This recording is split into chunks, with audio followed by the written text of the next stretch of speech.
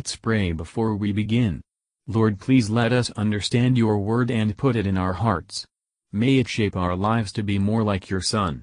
In Jesus' name we ask, Amen. Chapter 32. Now the children of Reuben and the children of Gad had a very great multitude of cattle.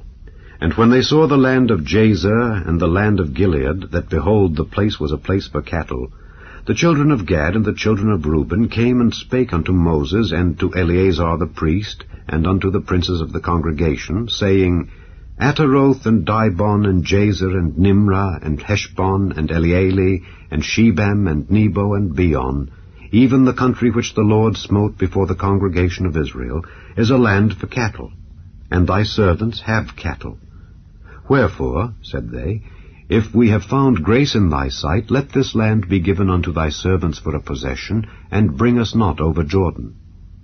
And Moses said unto the children of Gad and to the children of Reuben, Shall your brethren go to war, and shall ye sit here? And wherefore discourage ye the heart of the children of Israel from going over into the land which the Lord hath given them? Thus did your fathers, when I sent them from Kadesh Barnea to see the land. For when they went up unto the valley of Eshcol, and saw the land, they discouraged the heart of the children of Israel, that they should not go into the land which the Lord had given them. And the Lord's anger was kindled the same time, and he sware, saying, Surely none of the men that came up out of Egypt from 20 years old and upward shall see the land which I swear unto Abraham, unto Isaac, and unto Jacob. Because they have not wholly followed me, save Caleb the son of Jephunneh the Kenizzite, and Joshua the son of Nun, for they have wholly followed the Lord. And the Lord's anger was kindled against Israel, and he made them wander in the wilderness 40 years, until all the generation that had done evil in the sight of the Lord was consumed. And behold, ye are risen up in your fathers' stead, an increase of sinful men, to augment yet the fierce anger of the Lord toward Israel. For if ye turn away from after him, he will yet again leave them in the wilderness, and ye shall destroy all this people. And they came near unto him and said, We will build sheepfolds here for our cattle, and cities for our little ones. But we ourselves will go ready armed before the children of Israel, until we have brought them unto their place. And our little ones shall dwell in the fenced cities because of the inhabitants of the land. We will not return unto our houses until the children of Israel have inherited every man his inheritance. For we will not inherit with them on yonder side Jordan, or forward, because our inheritance is fallen to us on this side Jordan eastward.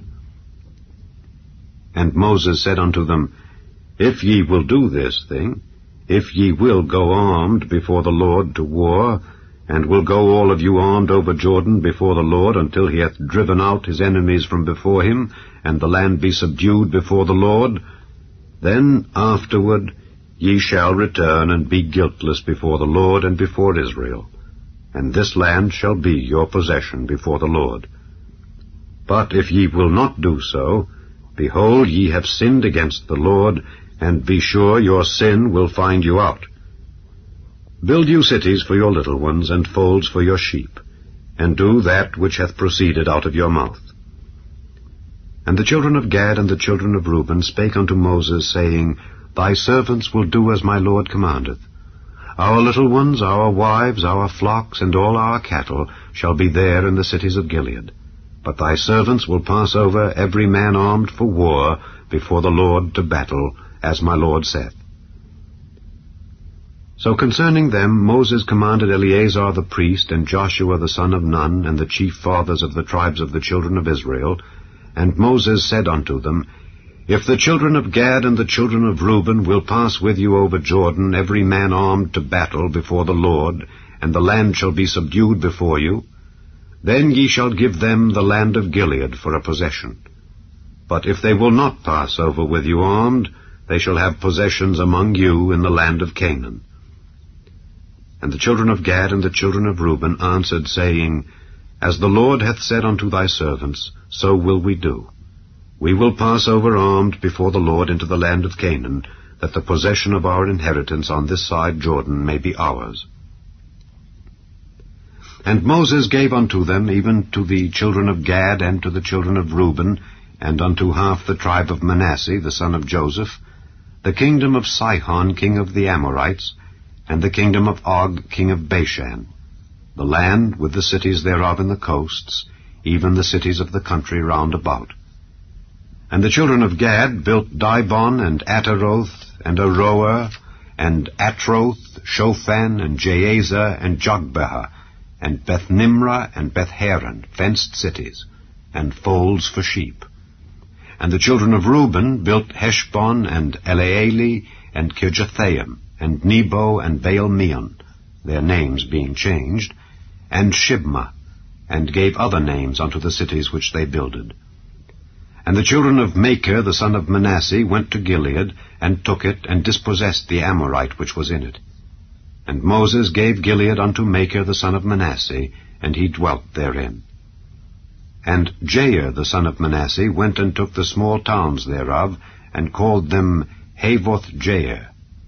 And Nobah went and took Kenath, and the villages thereof, and called it Nobah, after his own name. Matthew Henry Commentary on Numbers chapter 32. Verses 1 to 5. Here is a proposal made by the Reubenites and Gadites, that the land lately conquered might be allotted to them. Two things common in the world might lead these tribes to make this choice, the lust of the eye, and the pride of life. There was much amiss in the principle they went upon. They consulted their own private convenience more than the public good. Thus to the present time, many seek their own things more than the things of Jesus Christ, and are led by worldly interests and advantages to take up short of the heavenly Canaan. Verses 6 to 15. The proposal showed disregard to the land of Canaan, distrust of the Lord's promise, and unwillingness to encounter the difficulties and dangers of conquering and driving out the inhabitants of that land. Moses is wroth with them. It will become any of God's Israel to sit down unconcerned about the difficult and perilous concerns of their brethren, whether public or personal. He reminds them of the fatal consequences of the unbelief and faint-heartedness of their fathers, when they were, as themselves, just ready to enter Canaan. If men considered as they ought what would be the end of sin, they would be afraid of the beginning of it. Verses 16 to 27. Here is the good effect of plain dealing. Moses, by showing their sin, and the danger of it, brought them to their duty, without murmuring or disputing. All men ought to consider the interests of others as well as their own. The law of love requires us to labor, venture, or suffer for each other as there may be occasion. They propose that their men of war should go ready armed before the children of Israel into the land of Canaan, and that they should not return till the conquest of Canaan was ended. Moses grants their request, but he warns them of the danger of breaking their word. If you fail, you sin against the Lord, and not against your brethren only. God will certainly reckon with you for it. Be sure your sin will find you out. Sin will surely find out the sinner sooner or later. It concerns us now to find our sins out, that we may repent of them, and forsake them, lest they find us out to our ruin. Verses 28 to 42. Concerning the settlement of these tribes, observe, that they built the cities, that is, repaired them. They changed the names of them, probably they were idolatrous, therefore they should be forgotten. A spirit of selfishness, of seeking our own, not the things of Christ, when each one ought to assist others, is as dangerous as it is common.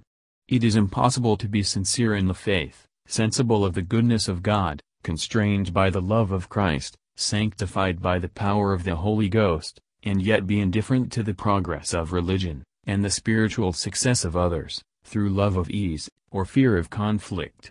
Let then your light so shine before men, that they may see your good works, and glorify your Father which is in heaven. Thank you for listening, and if you liked this, please subscribe and consider liking my Facebook page and joining my group Jesus Answers Prayer.